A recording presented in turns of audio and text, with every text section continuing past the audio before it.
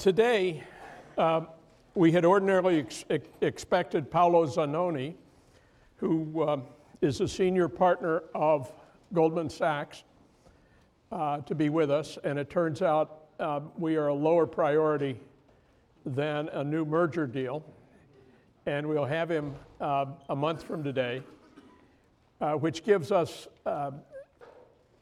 time to pull together a bunch of important details about the institutional foundations of capitalism. And I'm going to use the term wealth maximizing law today. If you think about what courts do and what legislatures at any level from New Haven to the Congress of the United States,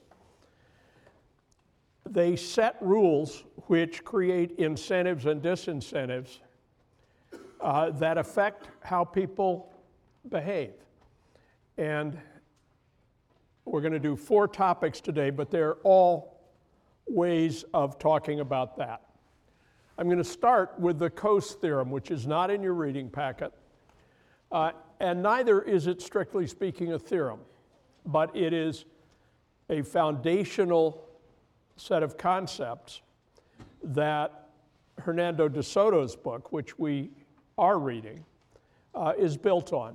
De Soto has, in effect, taken the Coase Theorem, which is 60 years back, and it won Ron Coase a Nobel Prize about 30 years ago,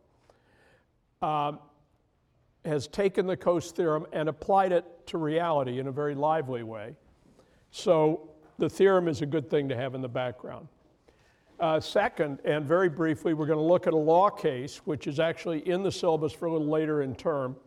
But I'm going to bring it forward because this is really a good place to show its result. It's a case about whaling off Cape Cod in the 1980s. And what's important about it is not the facts of the case, but the way the judge reasoned his decision. Third, we're going to do a De Soto in America, which was the assignment in this book for today's class. And finally, we're going to look at some of the finer grained distinctions in the way you can structure a business organization. Coase Theorem. It's about this story. This is a story we've all been through, right? About disputed ownership of property. Now, I've noticed a pattern here, and let's see if I've got it right or not, that you're always in that third chair from the end of this row. I think all 3 of you are always in this orientation. Am I right? Okay, and how would it work out if, let's say Leslie here, came a little early next Wednesday and sat in one of those 3 chairs? That would be horrible. It would be horrible. Okay, now, what would be horrible about it?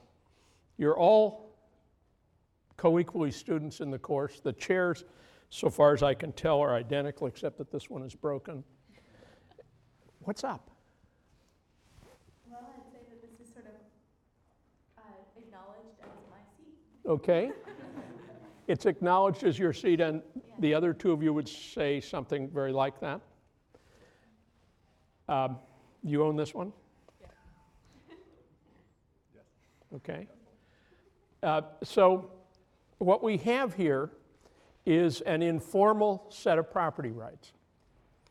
There isn't a law of any kind which refers to these rights, but they are the folkway norms of our classroom.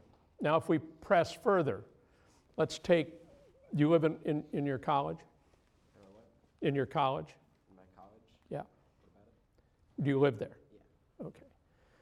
Are there property rights in and around your entryway and in your suite and so on?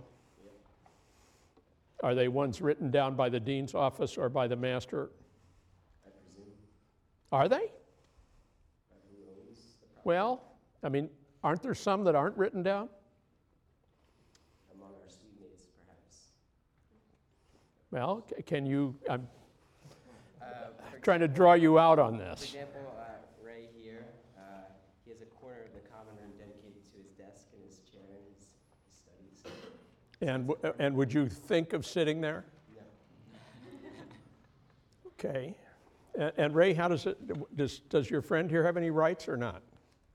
I guess the single knock before you go in.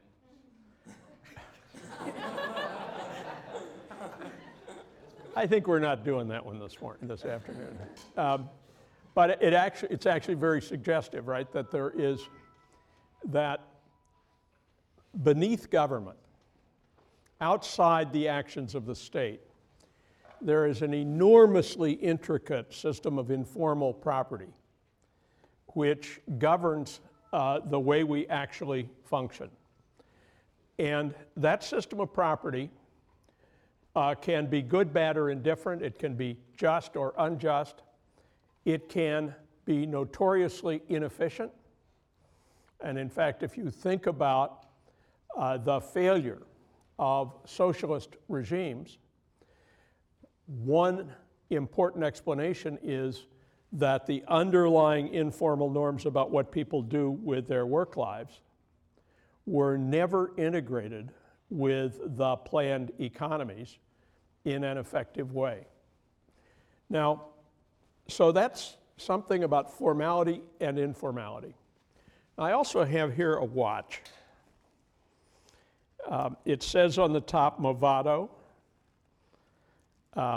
It's really very handsome.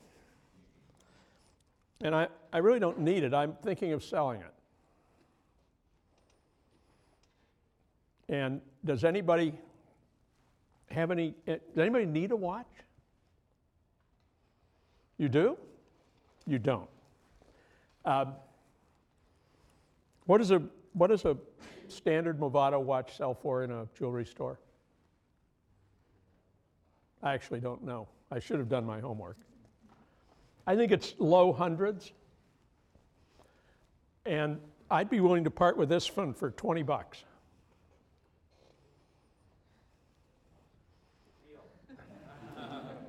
Who says deal? Now be careful. Is it conceivable that the proper retail price of this is less than 20 bucks? I think you're a pretty trustworthy guy. But remember, what I'm trying to demonstrate here is information asymmetry. This watch is worth about $8. And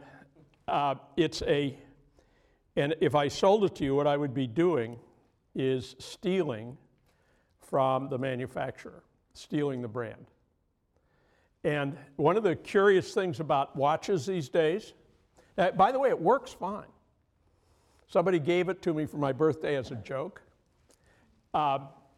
It keeps, as far as I can tell, perfect time, possibly better time than a real Movado. And there's an interesting problem about watches, right? Which is better, a $9 Casio, the cheapest imaginable Casio or Timex, or a Rolex, if the question is keeping good time? Pardon? Probably the Casio. Yeah, the Rolex is a mechanical movement, a brilliantly designed and executed mechanical movement, and it's not as good as an ordinary electronic watch. Doesn't keep time as well. And yet people are willing to pay 1,000-to-1 multiples for the social meaning of the brand.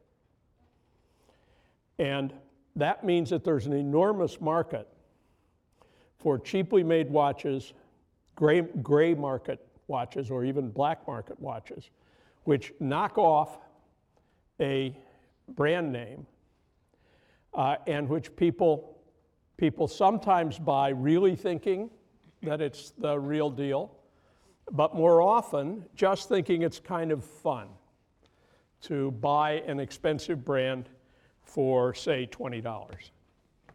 Well, the Coase Theorem is about those issues plus the one where this girl is vexed. And the one where she's vexed is that the property rights to that toy are unclearly marked.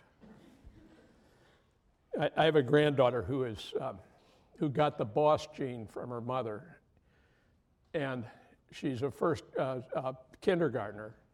And her first day at school, they brought out little plastic ants for the children to learn basic arithmetic with, and they put a pile of them in the middle of each table, and then 4 kids. And my granddaughter came home complaining that the other kids had been mean to her. And so her mother talked to the teacher the next day, and the story was that our grandchild had taken all the ants and put them in a pile and then begun negotiating bilateral agreements to give some to the other students. They didn't like that. Well, the Coase Theorem, boiled down, is that if you have 3 conditions: clear initial entitlements to property, and this is what's stressed most in the De Soto book. Clear entitlements to property, a high degree of transparency, which is what's missing in the story about the bogus Movado watch, and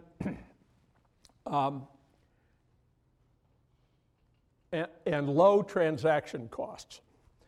The Nobel Prize in Economics announced today, they announced 2 of them, but one of them went to Ollie Williamson, formerly a colleague of ours here at Yale, for inventing and elaborating the idea of transaction cost economics. And by have we talked a little about transaction costs here? About how hard it is to get a deal made. You know what deal you want to make, but all the red tape that gets in the way makes it very difficult to get there. And Coase's principal point is that in that tiny segment in the middle of the Venn diagram, where these 3 conditions all obtain, we should expect people to reach efficient allocations of property, no matter what the initial allocation. Now notice I didn't say, and he doesn't say, fair or just allocations, just efficient. And efficient in the sense that people will trade to a point where there are no further opportunities for mutual gain, and you get to a so-called Pareto efficient or contract curve outcome. And I'm going to, I don't do this to you very often, but we're going to do this with a graphic demonstration. This is an Edgeworth box. I used one once before. Is anybody in trouble about how an Edgeworth box is set up? Hum if you are. Okay. So Smith is here, Voltaire is there. Smith gets that much paper and that quantity of pens. Voltaire gets the obverse quantities. If we start at the red dot, Voltaire's entitlements are shown by the blue lines and Smith's by the pink lines. Voltaire would prefer any outcome beyond this indifference curve going this way, away from his point of origin. And Smith would prefer anything that way from the pink indifference curve. So there is a set of outcomes which are clearly superior to the starting point, and they're in that set, that lozenge in shape. And so they will trade to that. And if we just set it up as this is a rank order account of what Smith wants and of what Voltaire wants, S is that set of outcomes. And those two, S in the two diagrams is the same thing.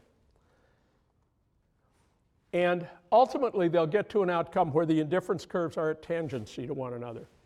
So there's no further gain from trade. And there will be a whole set of outcomes that fit that description, forming the contract curve, all those points.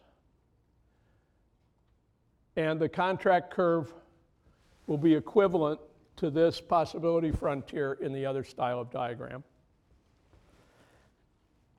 And it's a really simple idea. The way to use the Coase theorem, though, is backward. The Coase theorem is boring. Incidentally, I was talking to my TAs this morning about the first round of memos, and they had only one complaint, that they were often boring. And not bad, but there was none of the author's personality in most of them. And you've all learned long since how to write papers in college and get good grades. But you ought to just occasionally put yourself into it. Don't do it the standard way. Just go out on a limb. Now, that's especially true if you don't think you need to go to law school, med school, or an MBA. But it's actually, I remember making all the exact same calculations when I was where you are. But a little risk-taking in writing actually endears you to those who read the work, and often actually pays off.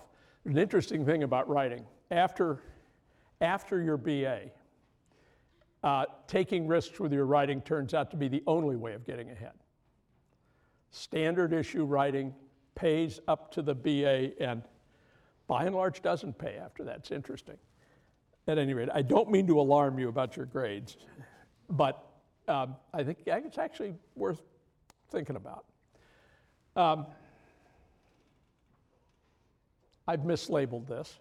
The top label should read Gen versus Rich. Gen is spelled G-H-E-N. And this is a case about thinking out the incentives to make people behave in productive ways. The story goes as follows. Gen is a whaler. He operates out of Wellfleet, Massachusetts. It is 1881, and he spots a finback whale and sends the little boats out with his crew, and they harpoon the whale. And finbacks are big, fast, aggressive, and they have one further peculiarity. When you kill them, they sink to the bottom of the sea. Virtually all whales float when killed. And the general rule of property in whaling is finders, keepers, losers, weepers. You've all heard of that. And the specific method is that after you kill a whale, you either lash it to your ship and tow it to harbor, or slice it up and process it at sea, but these boats by and large weren't big enough for that. Or you leave it floating and put a marker on it, and the marker is your brand. It's like branding cattle. and everybody then is compelled by law to acknowledge that it's your whale. But the finback presents a dilemma, because neither of those strategies is available to the whaler who kills a finback.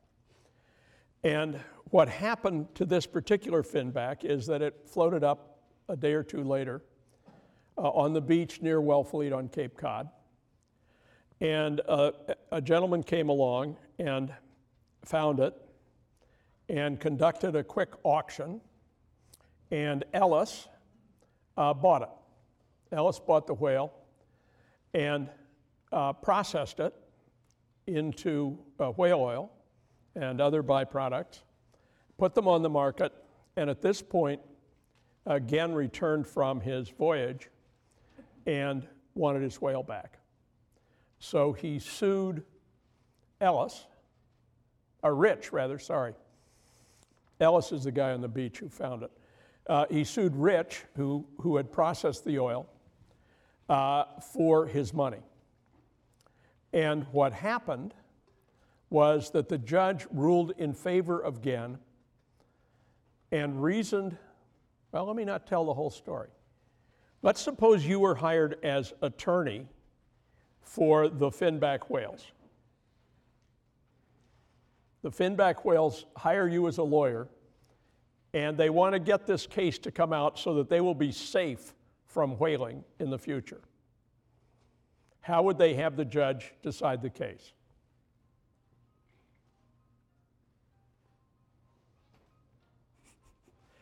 Back.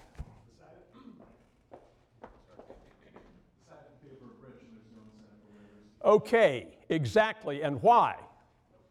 Because whalers want taking all the risk, taking all the time. If they're not going to be able to bring the whale in and Rich gets all, or whoever finds the whale's body a few days later gets all the profit, why harpoon them? Okay, perfect. So the judge reasoned, just as suggested, that only by honoring the relatively indirect claim to property, which Genn was urging, could the industry of whaling for whalebacks be incented so that it would go on in the future. Now, a lot of things we're doing and thinking about are analogous to that. Structuring incentives so that people behave in ways which increase the wealth of society while trying to increase their own wealth, in effect, creating conditions analogous to the invisible hand in Smith, is what the judge was doing. And it's actually, you should Google it. It's only 3 pages long. And just read the opinion, because it brings out the fundamental issues that we're trying to deal with. Now, De Soto in America.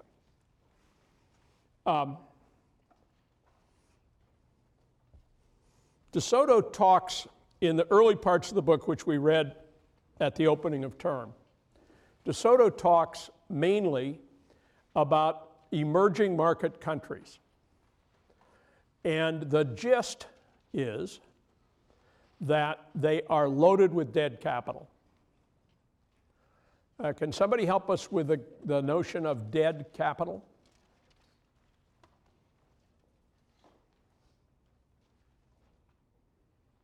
Here we go.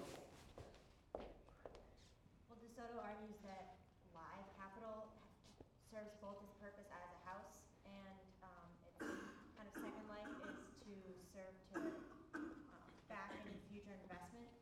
So Okay. in a country where you have no legal right over your house, it can't serve the second purpose. Okay, so the house, so let's take the chair you own here.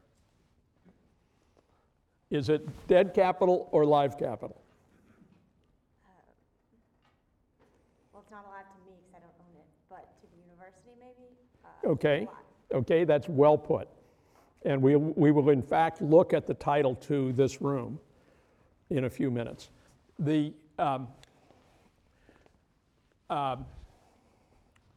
De Soto's idea is that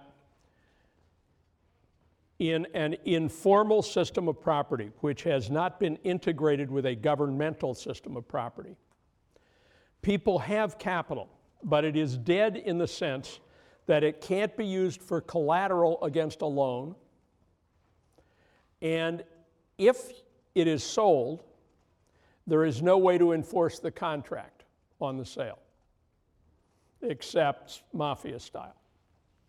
And mafia style often doesn't work out all that well. So the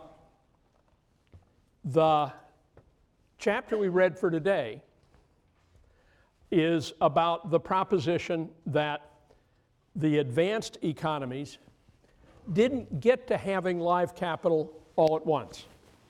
It came through a long process. And De Soto in this chapter talks through the informal practices of property which grew up in mining camps in California, in agricultural communities in Iowa and other Midwestern states, in claims to land in colonial America. And what I'd like to do is start at the present and then work our way back.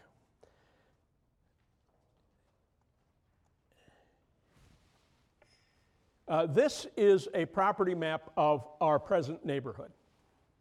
This is an official government map from the place where deeds are kept at 200 Orange Street in New Haven. And in every community in the United States, you will find a set of deeds and a corresponding set of maps similar to this one. I'll dissect this and enlarge parts of it and so on as we go. You'll find these maps are quite ubiquitous. Now, this one has the peculiarity that in some parts of the city they've drawn in the buildings, and it turns out that that has happened where there is a wealthy institution that paid to have it done, familiar to all of us, and not where there isn't a wealthy institution that would pay to have it done. The green lines represent property parcels. And all this is entirely accessible. If you Google vision appraisal, one word, vision appraisal New Haven, you'll get all these files. And you'll get a photograph of every structure to go with it. And here we have a particular parcel that includes and surrounds this building. And there's a close-up of the building, and we're in the, you can see the match there. And let's look at three properties first, and then we'll look at some more. And we'll see how structures of ownership get built around the formalized property parcels. 61 High Street is this building. Anybody know what 64 High Street is?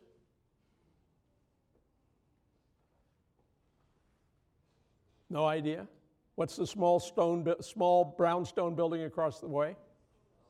Skull and Bones. Okay, and Skull and Bones turns out for property purposes to be called the Russell Trust, and we'll look at that. And 41 High Street,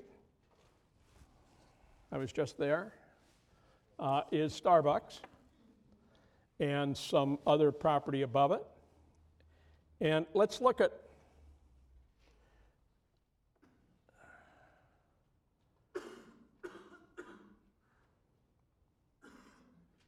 well, 1066 Chapel is actually Starbucks. I was mistaken in what I said a minute ago. 41 High is the building right behind Starbucks. And this is what you find on the land records. So this building is parcel 14188, map 261, block 252. it has an effective total area, and this means places you could do anything with. And this would count every square foot of indoor or outdoor space, and it totals a little over 100,000, of which 9,259 is heated indoor space. Its asserted value from the city is 2.68 million. For the land, 4.97 for the building, 7.65 altogether. And of that 7.65 is exempt from taxes in the city, and that's a point of interest to the city. And what I'm trying to get you to do is just get into the details of this stuff and see how interesting it is. The net value to the city for tax purposes is 0. Owner, Yale University. Now, compare this to 1066 Chapel, where the numbers are smaller because the buildings are smaller and they're nowhere near as good. The net taxable value is $500,000. The owner is something called Chapel Investments, LLC. And Chapel Investments, LLC is owned by people I know, the Warwick family, and they own 4 parcels over there, including the one in which Caesar Pelli has his architectural office and so on. And it is organized as a taxable corporation, a taxable LLC, which is, this is a hybrid form, which we'll get to at the end of the hour. Now, let's take the value of this building and the way it looks to Yale and the city.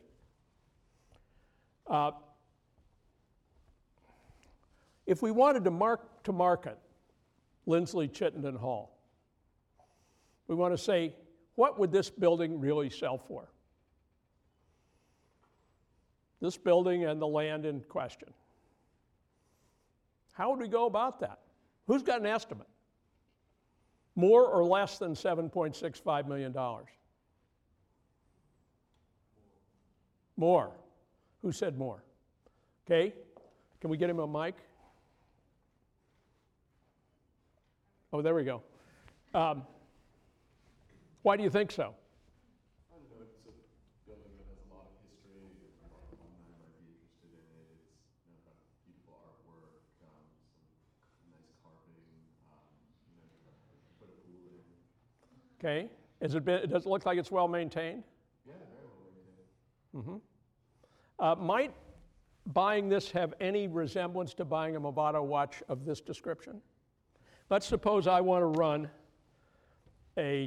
some kind of a commercial educational institution. What would this building be worth if suppose I were going to run something which was aimed at wealthy kids with bad test scores? It would be nice to be associated with the Yale brand. Yeah, I might name it Ray College at Yale. That has a ring to it, right? And the building, that might be the highest and best use of the building. Anybody else got a thought about what? Yes, Tom, is it? You're going to have to start paying taxes on it? I am. Well, unless I can get it made into a 501c3, nonprofit corporation, in which case I might get away with not paying taxes. So, any other use anybody can imagine for this thing? Oh, come on. Yes. I'll actually argue that property value would be lower because the building was built for such a specific use that in some ways it's unlikely that you could find anybody who would value it as much as its. Well, I mean, can we think of anything unrelated to education you could do with this? Could it be a resort?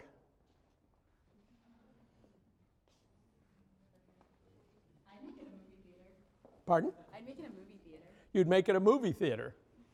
Well, I got to tell you, I think that's a really bad idea. If you study the current economics of movie theaters, don't do it. Anybody else? Well, you don't have to look at alternative uses. You can look at how much Yale invested in renovating this building as an indication of how much Yale values it. And so if Yale didn't own it, it would be willing to pay a tremendous amount of money, I think, to buy it, and that would give it a lot of value. Well, that's right. And that, by the way, is a good reason to think that they're not going to sell it for any price that we could even imagine capturing the value from. I think that's right. Now, the other property is probably already, the Starbucks one is probably already pretty much at highest and best use and is therefore uninteresting.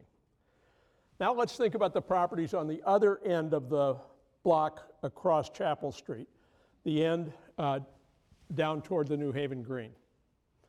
And there's a large assembly. There are about 15 parcels down there. I picked out 3.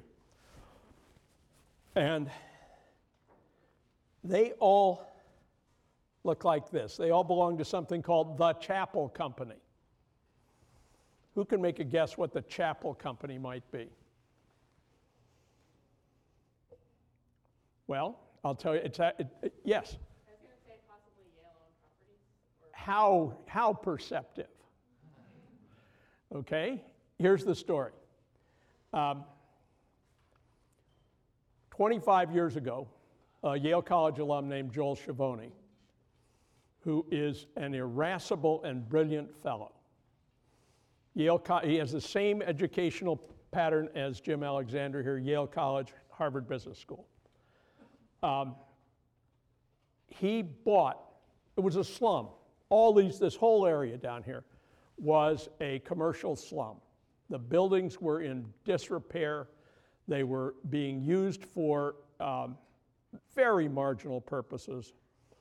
And he bought the whole thing up for not very much and began renovating it. And the renovation model was small retail. Small retail with quality residential on the second and third floors. And we're talking about places like the Union League and Claire's Cornucopia and the Schubert Theater and the Taft Hotel, now the Taft condominia. He fixed it all up and made it really sing. And one of his precepts was every property should be leased to somebody who owns their own business and is willing to work really hard at making it work. So he didn't go after chains, he went after entrepreneurs. And the thing really worked beautifully. But Schiavone is one of these guys he's got the spirit of Schumpeter about him. He can never leave well enough alone. So he gets interested in other things and leverages the new things by taking further mortgages on all this property. And then in the 1980s, there is a huge real estate recession, and he loses it all to the federal government buys all the property for very little and then auctions it off through something called the RTC. And Yale hires a guy named Joe Fahey, who was a student of mine at SOM at the time this happened. He now runs all of Disney's real estate. And Fahey invented the Chapel Company and bought all of Schiavone's property on Yale's behalf for about 25 cents on the dollar. And Yale has had the good judgment, in my opinion, to leave it all functioning as if it were private commercial property. And the neighborhood is strengthened enormously by that. And Yale does not make a lot of money at it, but it indirectly gets a lot of benefit by having a strong commercial neighborhood abutting the campus. We're not quite ready for that.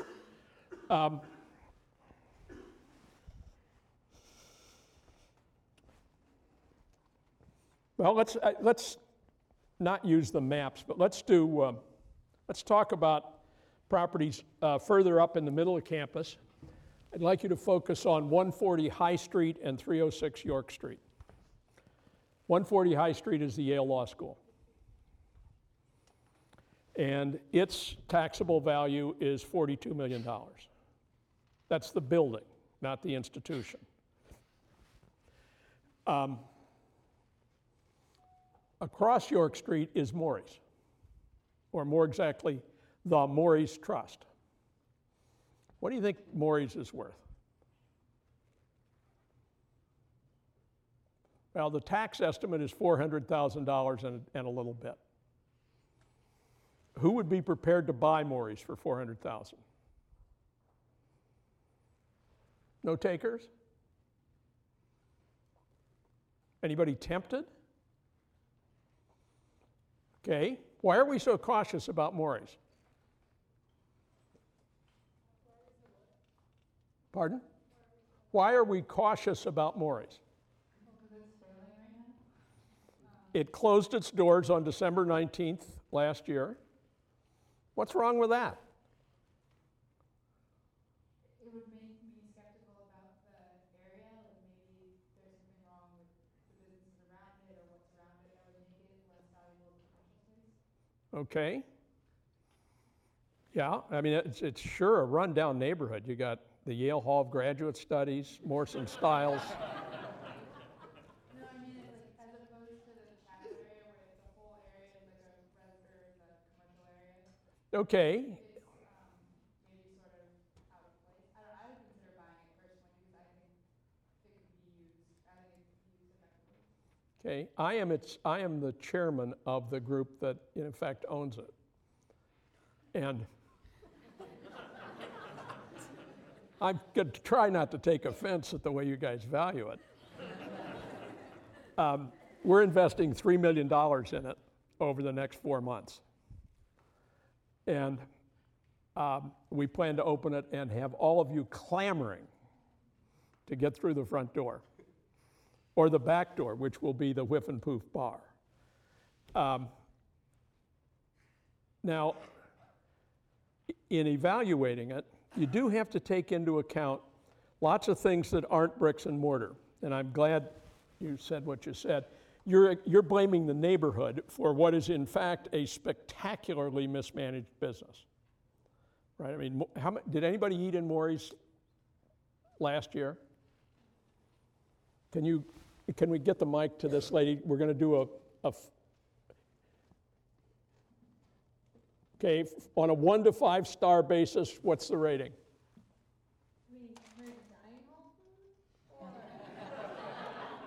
Compared to food that costs about the same thing on the private market. I mean, I was never paying, but,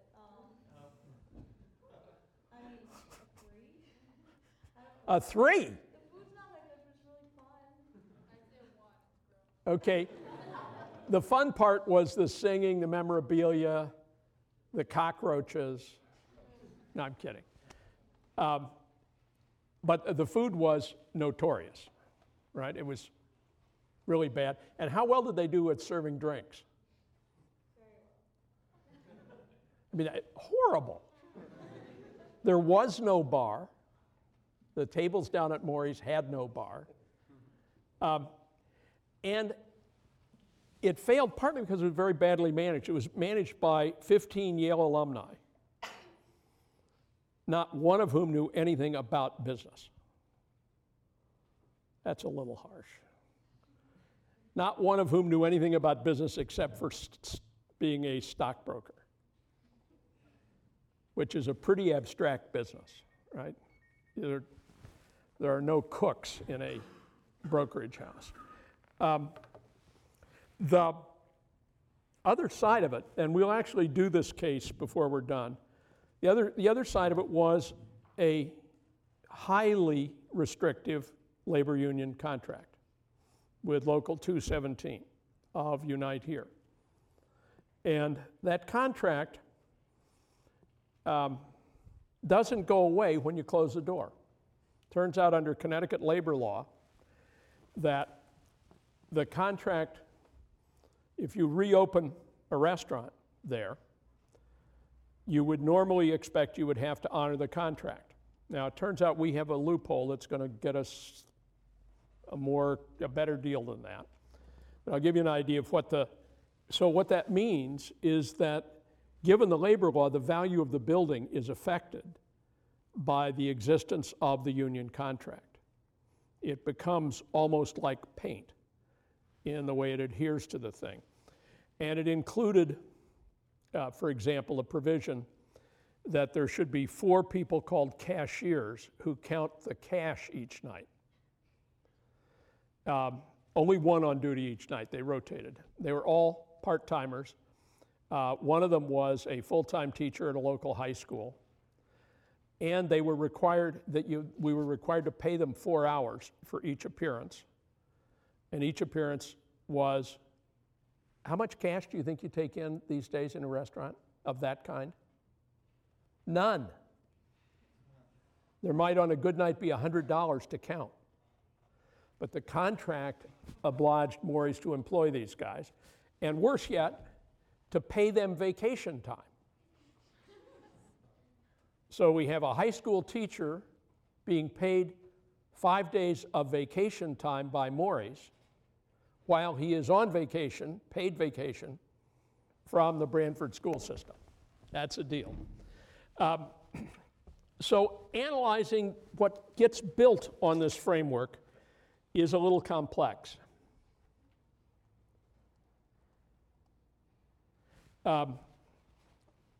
Let's go through the big story in De Soto about the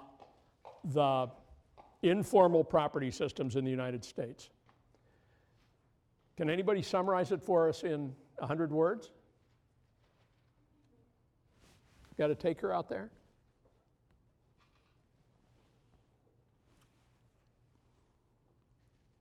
Are you headed for a taker?